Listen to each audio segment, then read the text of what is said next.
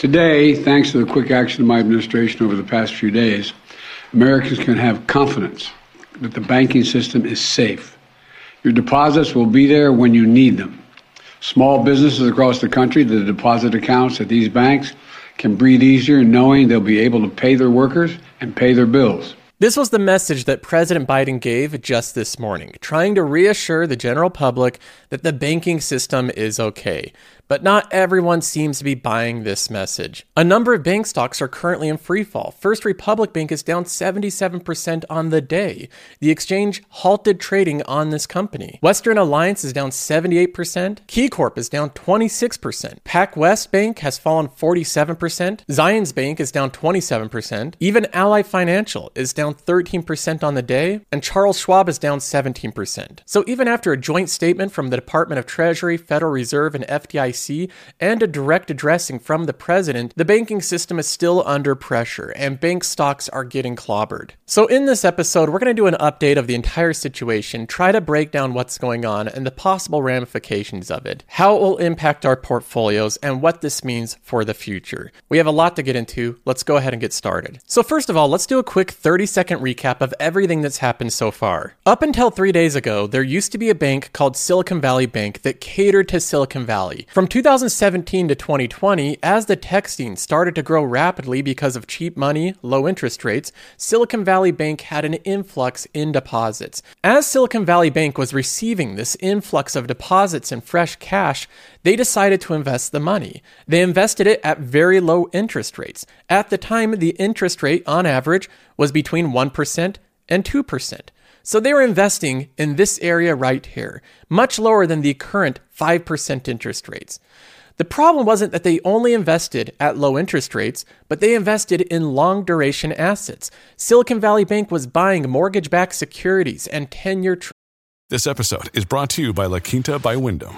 Your work can take you all over the place, like Texas. You've never been, but it's going to be great because you're staying at La Quinta by Wyndham. Their free Bright Side breakfast will give you energy for the day ahead. And after, you can unwind using their free high-speed Wi-Fi. Tonight, La Quinta. Tomorrow, you shine. Book your stay today at lq.com. Treasuries at 1.5% interest rates, locking in that rate for the next 5 to 10 years. So their entire bond portfolio is right here in this area. And the interest rates, of course, went up to 5%, making their entire bond portfolio underwater, all of it being unrealized losses. And this was a particularly poor decision because of how concentrated the clientele this bank had. It was all Silicon Valley startups, all companies that had the same risk factors. This graphic shows how concentrated Silicon Valley Bank's portfolio was into long-dated assets and how many losses they had in that portfolio. The impact of unrealized security losses on capital ratios. It has two bars here. The blue one is the common equity tier 1 capital. The brown bar is adjusted for unrealized losses on securities. So basically, when you make the adjustment for how much this bank actually has, when you factor in their losses, this is what it looks like. Notice how most banks, like JP Morgan, have slightly less when you adjust for unrealized losses. It's about 80%. That's a pretty decent ratio. They're not down much when you adjust for unrealized losses. We have Citibank doing the same thing. Pretty reasonable ratio there. And then next we have Silicon Valley Bank, third from the left. Do you see the problem there? When we adjust for unrealized losses, their ratio goes from being around 12% to being around 0.2%. It's virtually nothing.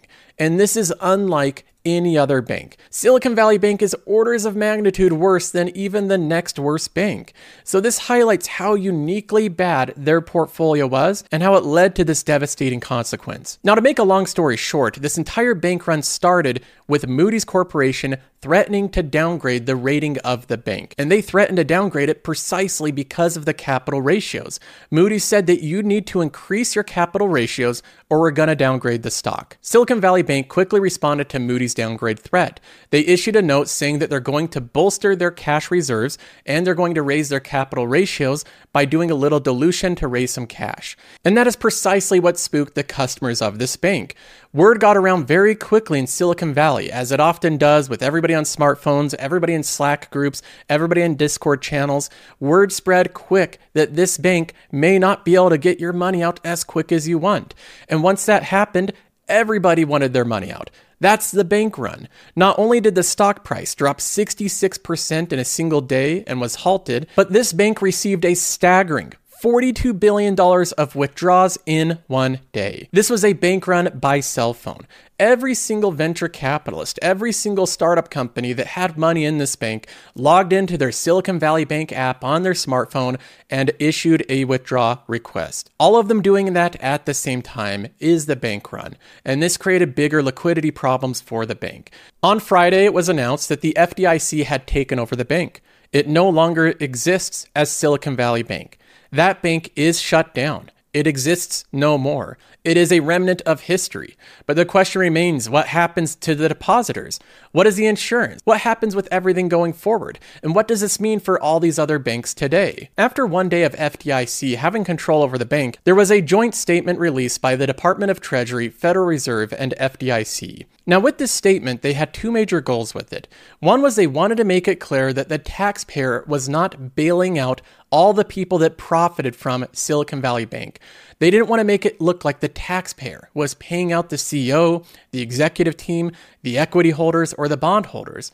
They wanted to make it clear to the public that that's not the situation, and it's not a repeat of the bailouts that happened in 2008. The second goal is to retrieve depositors' money and renew confidence in the banking system. And I think this statement adequately accomplished both of those goals. Depositors will have access to all of their money starting Monday, March 13th.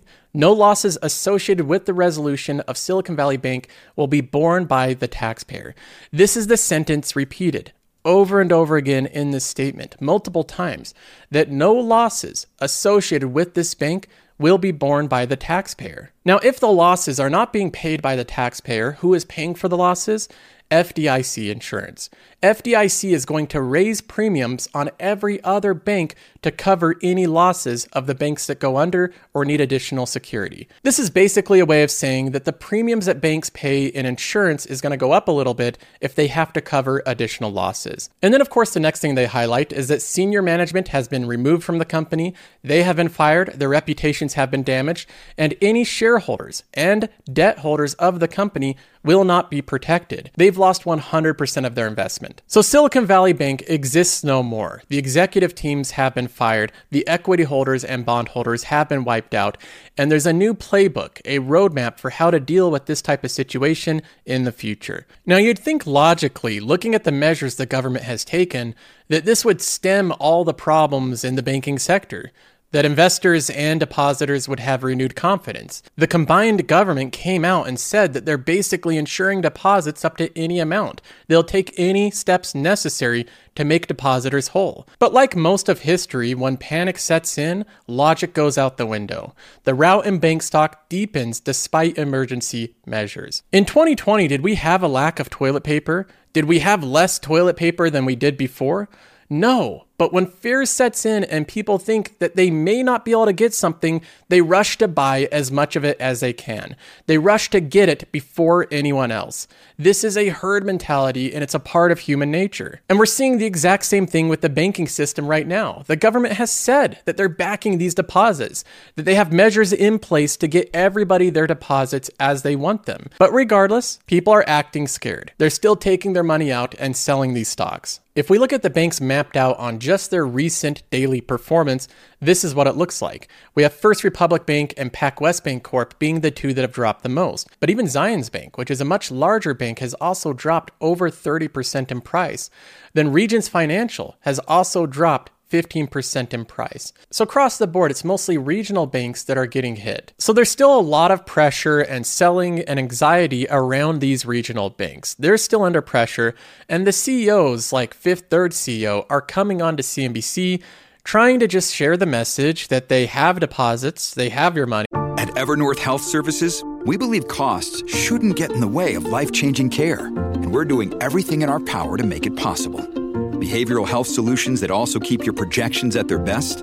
It's possible. Pharmacy benefits that benefit your bottom line? It's possible.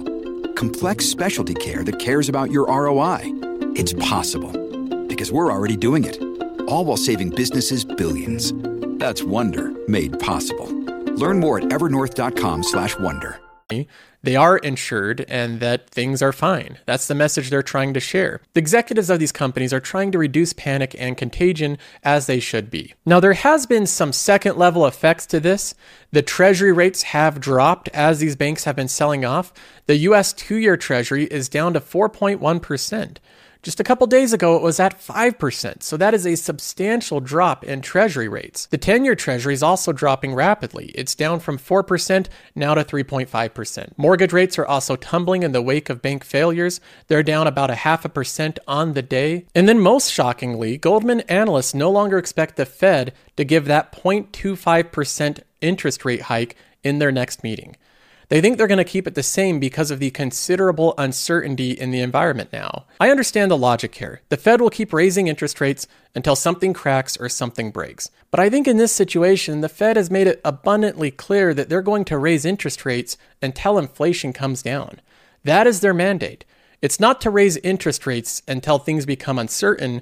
It's to raise interest rates until inflation comes down. So I disagree with Goldman here. I think we're going to see another 25 basis point increase, but I also think a lot of this will come down to the next CPI reading. So overall, this past couple of days and even this past week has been crazy. It's been event-filled, nonstop news, breaking news all the time, and I think it's good for investors in these situations to just take a breath. Take a step back and not be so consumed by every little bit of breaking news. I know it's fun to consume all of it and to read all of it, but I think that can have a negative impact on your view of the market and how you manage your investments. In reality, the companies that you're investing in, if they're high quality companies, have been through many crises before. Most of the companies that I'm investing in have been in existence for 50 plus years. These are companies with long franchises. Lots of durability. They've been through different interest rates and different market conditions. And so a little volatility, a little uncertainty is nothing new to these companies. They've been here and done this before. And if the companies that you're investing in are really high quality, any sell-off in them as a result of temporary market panic can be viewed as an opportunity. I've had a recent sell-off in S&P Global. This company's down about 10%. That's around $4,600. This is a brand new holding that I built up to a very significant holding, so I'm not concerned at all at seeing this company in the red. Every single company that I've ever invested in at one point has entered in the red. I never timed the absolute bottom of buying into a new company. So this one's down a little bit, and if it continues to trade down, I'm going to be adding more to this position. S&P Global's business has never been stronger before than it is today. Vici was another stock that got hit with a sell-off on Friday. In a general related market panic, this one traded down around 4% on the day, about 7% on the week. When I look at Vici and their fundamentals and their business, nothing that happened this week materially impacts this company to any degree. But even just being in the general market and being subject to the volatility can create opportunities. With Vici trading down, I've added a little bit more to this holding. Both Canadian Pacific and Union Pacific have also traded down with the general panic over the past couple of days. And these are two companies that, again, as far as I can tell, fundamentally have not changed at all. So anytime these companies trade down significantly below my buy-in price, I'll be adding to these positions. I still view them as the long-term compounders where their intrinsic value is going to continue to climb year after year. So just to summarize, I'm not concerned about the situation. I don't think you should be concerned about the situation. And if you're listening to lots of people tweeting in all caps, putting fire in thumbnails, creating and spreading panic, I think that's a good indication of the type of commentator or investor you're paying attention to. So that's all for this episode. I'll have more updates following this week as this situation plays out, and I'll see you in the next one.